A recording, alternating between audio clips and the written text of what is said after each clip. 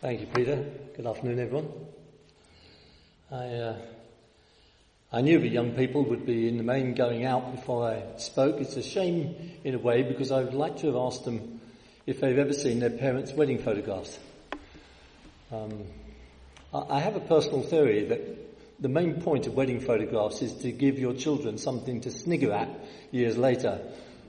Certainly my own children have always found my wedding photographs to be absolutely hilarious, and when I look at them myself, as I do very rarely, I have to confess, but when I do look at them, I can understand why. I got married in 1973. The suit I was wearing had a lapel which stretched from here right to the point of the shoulder. Some of you remember those broad lapel jackets, and what of my chest wasn't covered by my suit was covered by my tie. That was like a great big wide tie, and my hair was pretty much permed. I confess it with some embarrassment. And I had a moustache which just drooped and hung right off the ends of my chin. And so it never surprised me when my children look at our wedding photographs that although they happily admit that their mother was very pretty, and incidentally I made that mistake of saying that to Rita a while ago when we were looking at them, I stupidly said, "Gosh darling, you were really pretty," which wasn't well received. I knew it was wrong as soon as I said it, but whilst they can see that my wife was and is very pretty, of course they find me absolutely hilarious. And maybe children and young people today would also be slightly amused and perhaps even puzzled by the language which was used when their parents got married. The litany and the liturgy of the church. For example, in the Common Book of Prayer, these words are spoken concerning marriage. Marriage is not to be entered into unadvisedly or lightly, but reverently, discreetly. Interesting word in that context. Doesn't mean we meant to get married in secret. It means we meant to use our discretion and our judgment about the whole business. Reverently, discreetly, advisedly, soberly, and in the fear of God. Well, it's a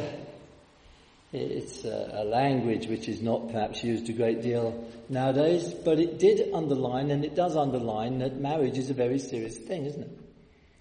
And the vows which people make when they get married are similarly to be very serious. When we enter into marriage, we enter into what we might reasonably call a binding agreement. That's the theory anyway.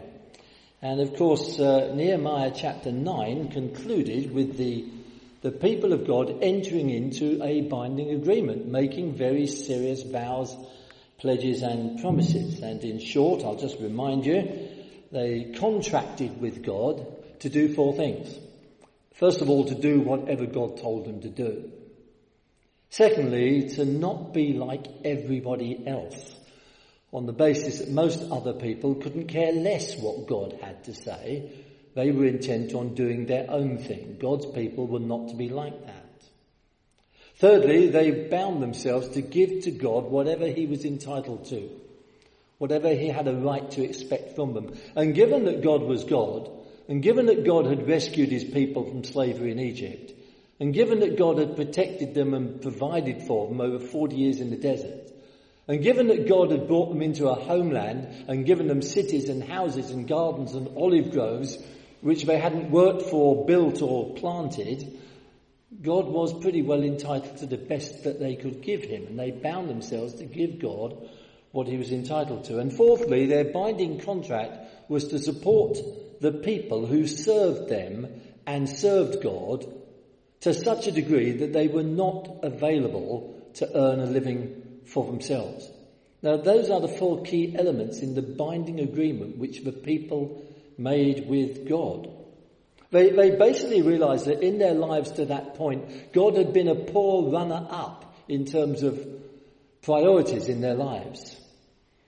And from that time, they determined that God would matter and that God's affairs would matter to them, and that they would no longer neglect the house or the affairs of God. Well, that brings us from chapter 9 and chapter 10. I went over last week with you, so we're now into chapter 11, which, it's been noted, is full of names, isn't it?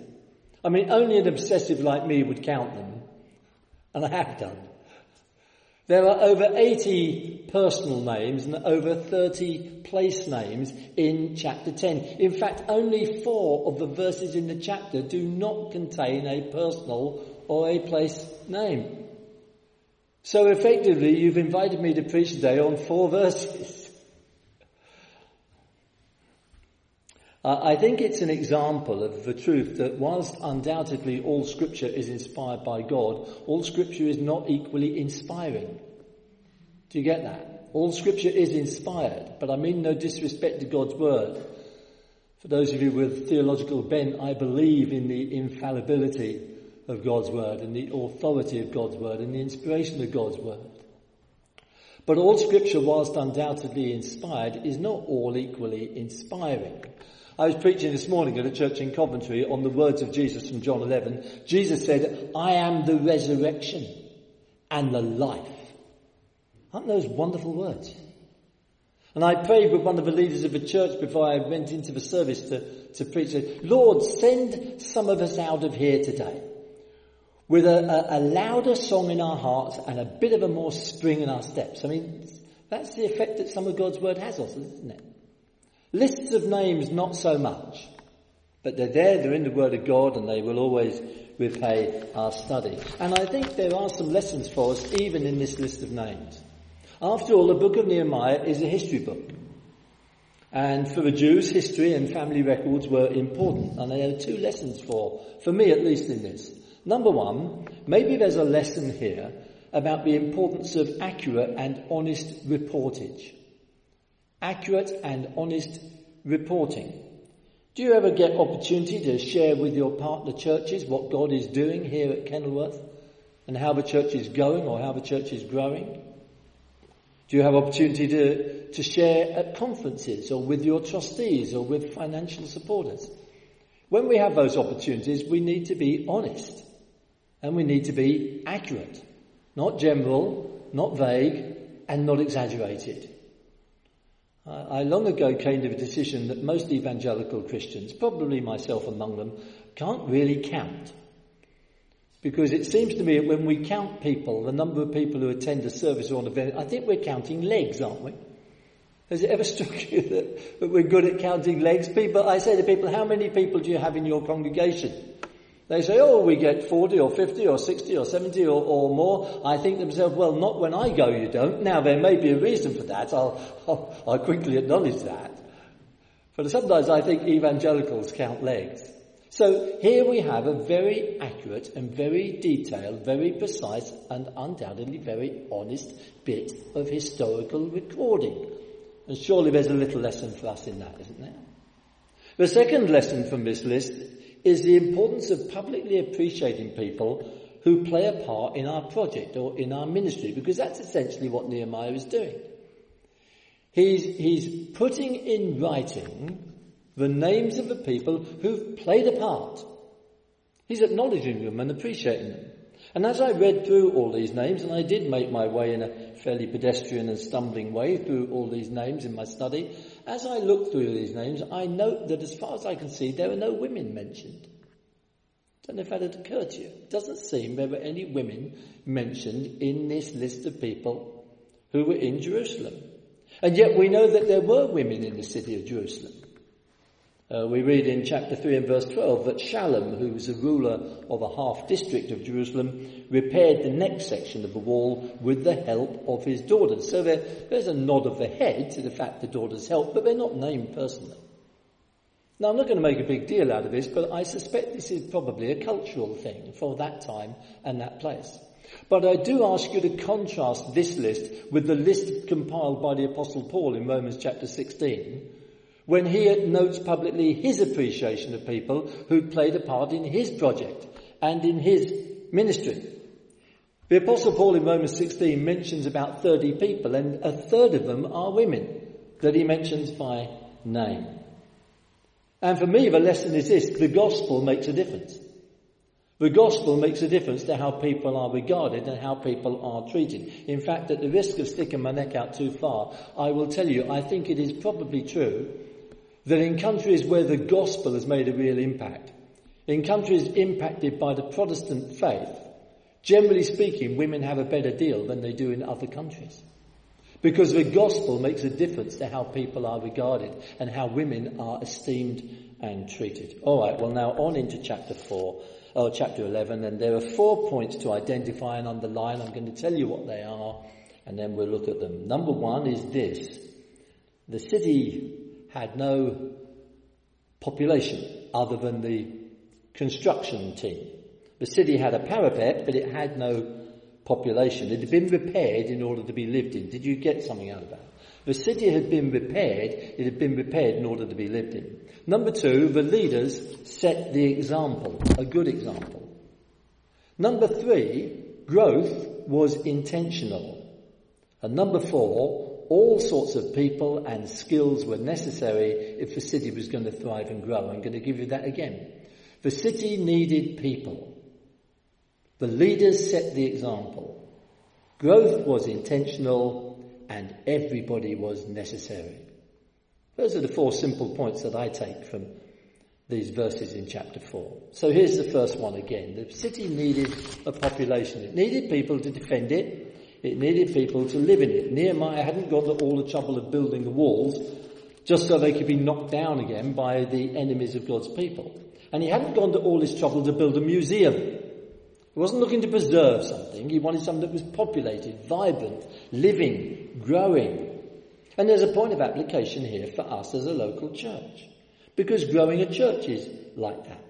Lots of good work can come quickly unpicked if people just stay away from the services and the events.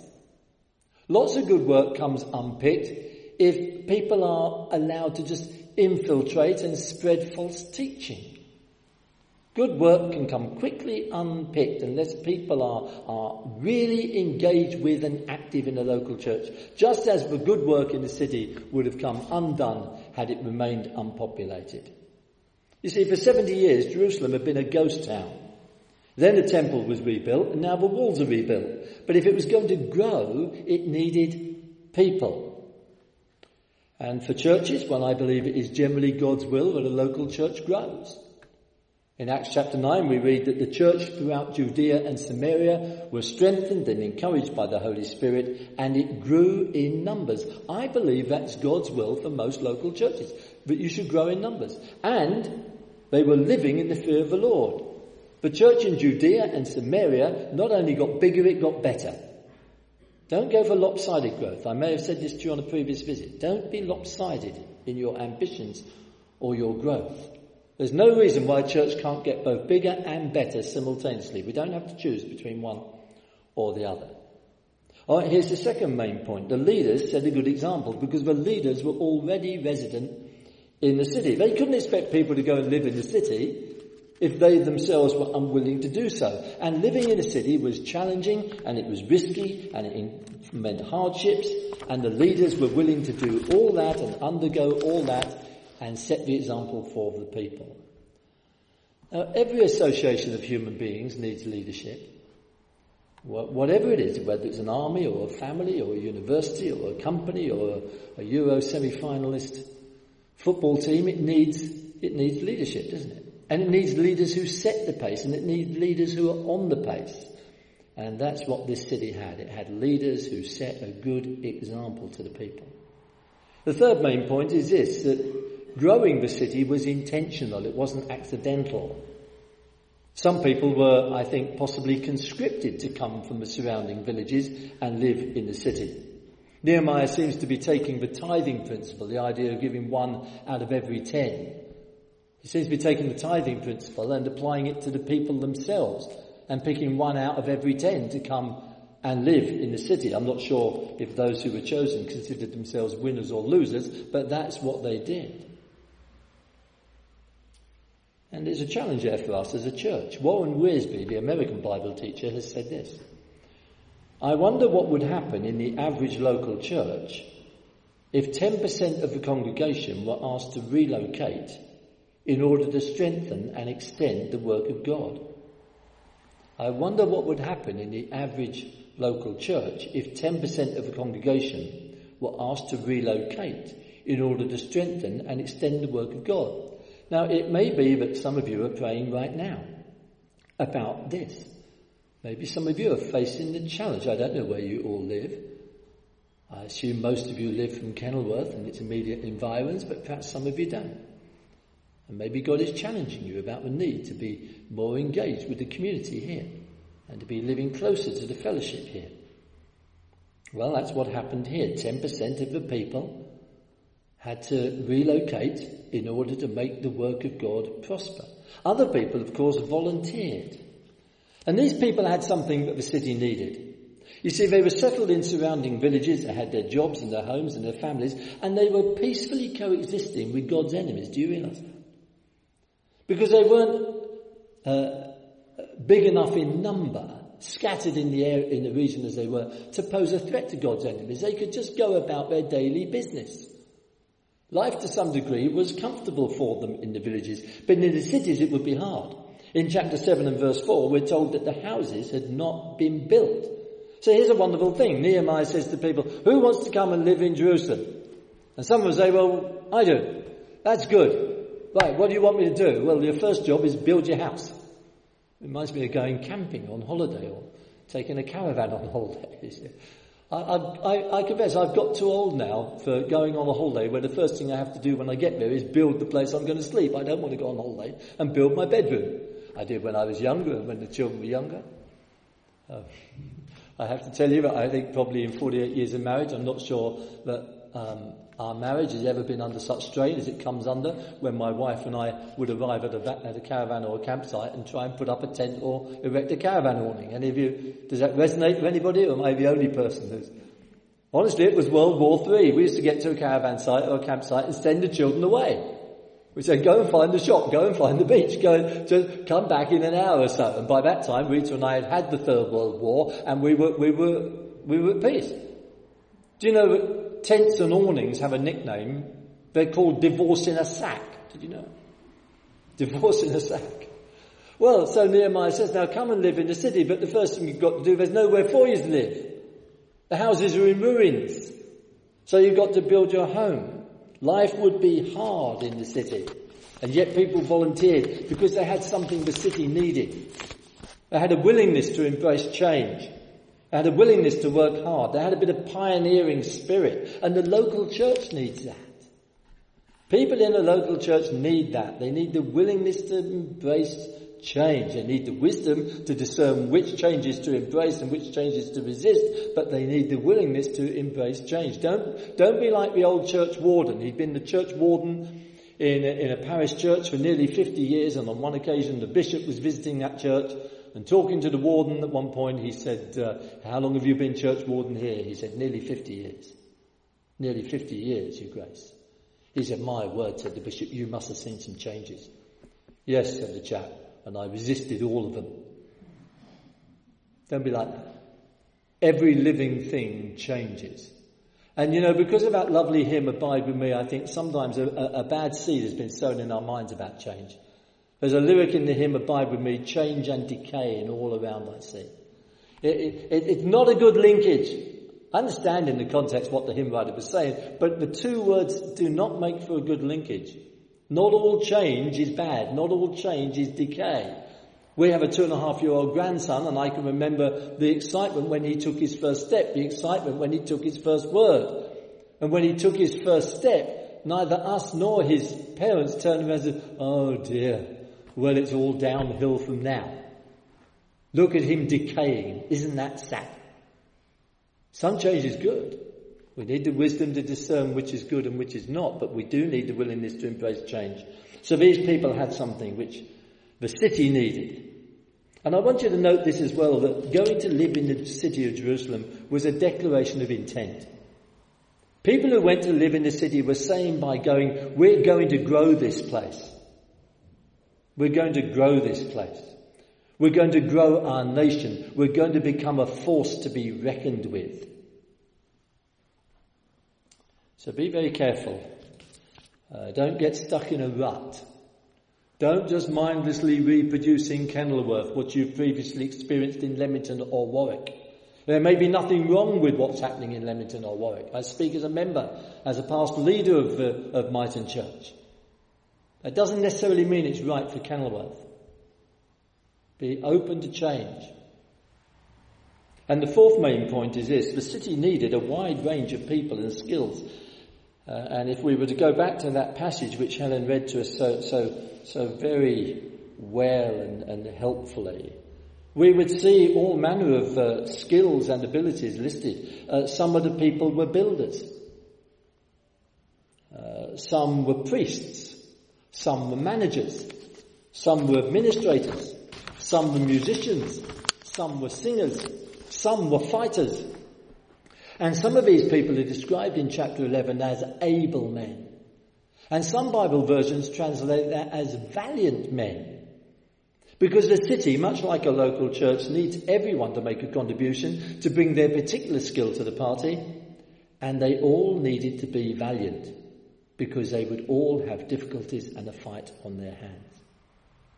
So there we are, four, I think, fairly simple and I hope self-evident points from the passage.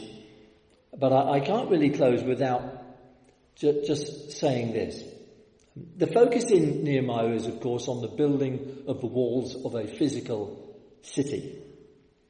In the New Testament, Christian believers are told to be focused on a city as well. We're told that Christians look to, or look for, it really means look forward to, a city whose builder and maker is God.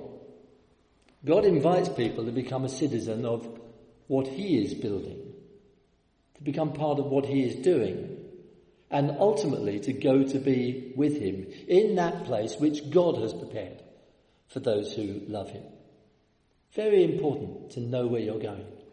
Very important to be sure that you're going to the city whose builder and maker is God. And the only way to be sure of that is to have Jesus Christ as your personal Saviour, to believe in him and to follow him.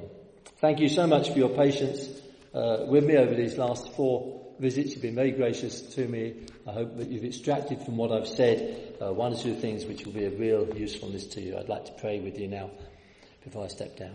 Father, we thank you for preserving this record of this remarkable builder, this remarkable project, this great work. Thank you, Lord, for anything and everything you've said to us through it. Particularly, Lord, help us to remember and to pick up on those points which apply to us in our immediate situation here in this locality. In Jesus' name, amen. Thank you, Peter.